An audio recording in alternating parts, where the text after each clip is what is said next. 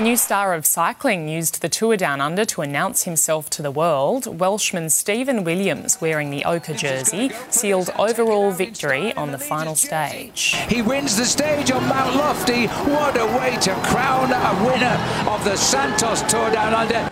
Williams won the six-stage World Tour opener by 9 seconds overall.